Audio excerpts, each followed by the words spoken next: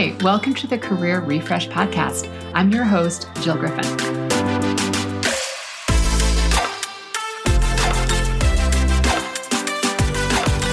I'm a former media and marketing executive turned career strategist and executive coach. I spent my career working my way up and through the ranks of global organizations and startups, and today I show others how to do the same.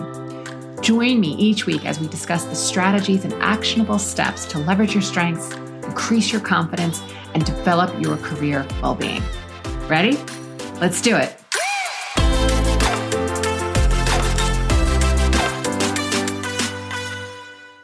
Hey friends, welcome back to the Career Refresh Podcast.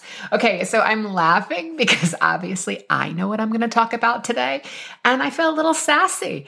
And it really is the idea that aptitude tests for employment and interviewing, they're bullshit. Yep, I said it. So we're going to get into it.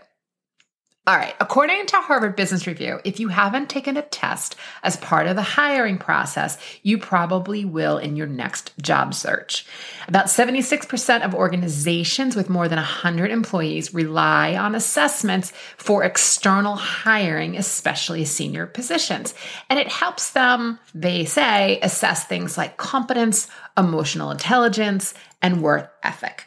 So today, employers like assessments because they're greatly reducing the time and cost of recruiting and hiring. Tests also prevent interviews from accepting or rejecting candidates based on any conscious or unconscious bias.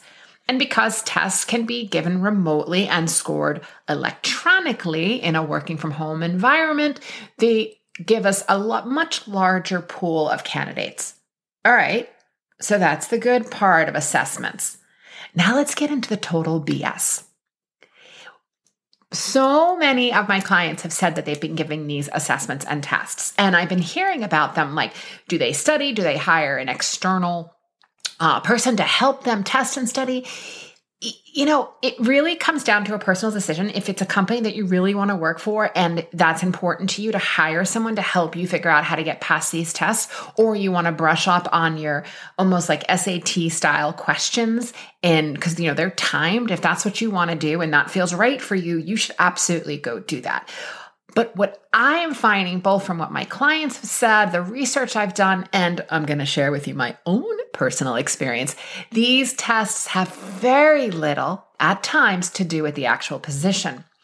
So a lot of these tests are cognitive tests. They're, anywhere from 50 to 75 questions. They're problem solving. They're math questions. You have, 15 or 10 minutes to answer. And again, I can see how a test like this could be very useful for someone. Perhaps you're a financial analyst, you're a researcher, you're an accountant, right? It's that kind of work. But in the work that I'm talking about and the clients that I'm talking about, many of my clients are holding roles that are in product, design, creative, marketing, just to name a few. Assessing their aptitude based on their ability to do long division without a calculator is a little ridiculous. Or asking them to do spatial relationship questions when they're in sales development, or in healthcare feels a little incongruent and wonky. So I wanted to see for myself what the experience was. I saw a LinkedIn post for a career coach, and I thought, you know what? I wonder what it's like to have colleagues again.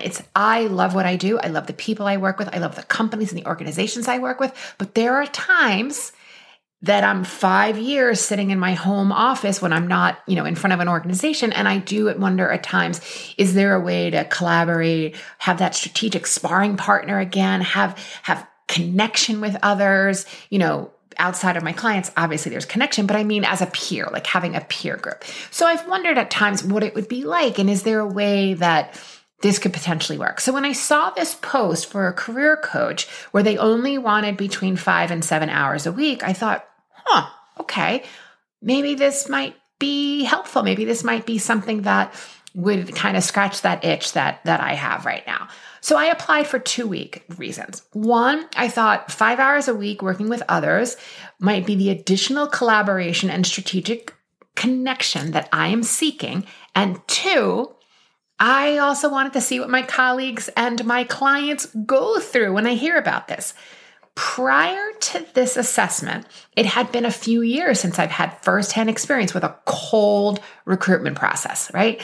I mean, 15 years perhaps. Other than that, I was either recruited or I had personal connections. So I sent off my cover letter and my resume. Now, I get an automated response that stated I was invited to take the pre-employment assessment. Let's be clear, it's a pre-interview assessment. It is not a pre-employment assessment. And in case you're new here, I just want to ground. I have been a certified coach for over 14 years through multiple certifications and organizations, world recognized certified organizations. I also launched my own consultancy 5 years ago. And since then, I didn't totally count for this interview, but it's definitely over 200 one-on-one clients I have worked with. And I have led team dynamic workshops within organizations or through the virtual environment, servicing, close to 1,500 people through those workshops or through being hired to come in and give a speech or a workshop to an organization. All right. So I have some experience, and by reputation alone, I wouldn't have a successful business if I wasn't decent at what I do. So I took the timed assessment. And you know what? I failed. I failed big time. It was a lot of math, a lot of spatial relationship. You don't get your score on, remember with your SATs, you knew how you did on your English part or how you did on your math part, right? So you don't get a score like that. But I really failed. And I wish I had captured the screen results, because what they said was something, or maybe this is what I just remember, it was something like, you're not ready yet, but keep trying. Please note, you're allowed to reapply in 6 months. So I have to tell you, I completely laughed. My first reaction was laughter. My second reaction was, fuck you. And from there, that was my thought. My thought was like, wait, you're going to tell me that I'm not good enough? I work with the top companies and top people everywhere. And I've been doing this for years with well-known brands and well-known companies. And you're going to tell me you're not good enough? And what are you catching right now, people? You're seeing that my brain spiraled. I then paused and I was like, oh, see, I got to do my own work. And I am a product and a student of the work of watching your brain and being the watcher of my mind. So it was a baby spiral. It wasn't a big spiral. It was a baby spiral. The whole thing was probably not more than an hour. So what did I do? One, as always I say, I separated story from fact. The fact is I'm not a strong test taker, right? And as a traumatic brain injury survivor, there's probably a couple of things rattling around up there too that also add to me not being the best timed, strong test taker. But this is when I get to choose what I want to do, meaning I could pay someone to train me. I could do a lot of those tests. I could get better at those tests, kind of like taking your Princeton review or your Kaplan review to take your, any of your MCATs, your LSATs, your any of those tests. I could totally do that if I wanted to. But you could also just move on and go, okay, not for me. So I moved on. See, this is the mindset work.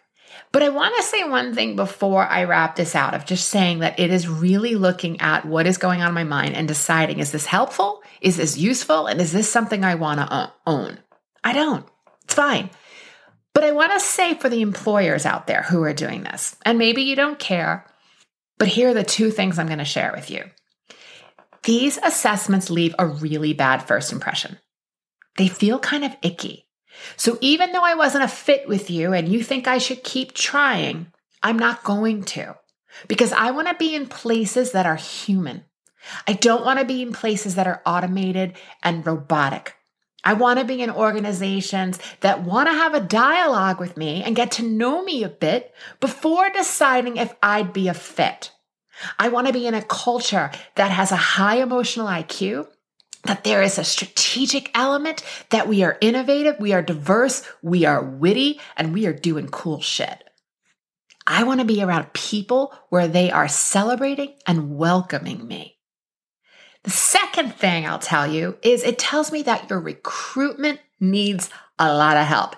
The people in your recruitment and HR department, it tells me that these people need the financial resources. They need support to be able to help. They're the entry point, right? There's some statistic out there that over 70% of people leave the job within the first year based on the recruitment process and the first 2 weeks on the job. And I'll find the stat somewhere and I'll throw it back out there. But that's crazy. So this is telling me that your recruitment team needs help, that you need people, financial resources, you need support in order to start to create that culture of humanness, diversity, equity, inclusion, belonging.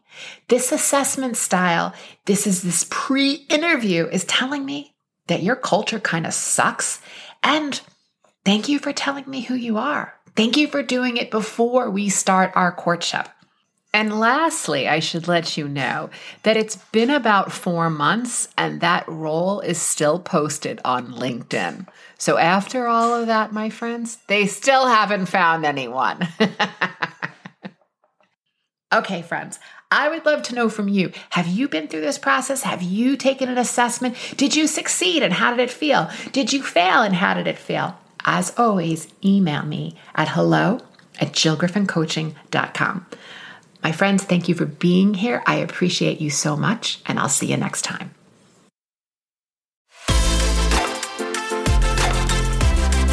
Hey, thanks for listening to the Career Refresh podcast. If you're enjoying this and you want more information, go to my website, jillgriffincoaching.com. There you can find information on how to work with me one-on-one or my group programs, or even bring me into your workplace. I'll put the link to my website in the show notes. But hey, listen, before you go, do me a favor, rate and review this podcast because it definitely helps me get the word out to people everywhere so that they can also thrive in the workplace. All right, friends, I appreciate you. I'll see you soon.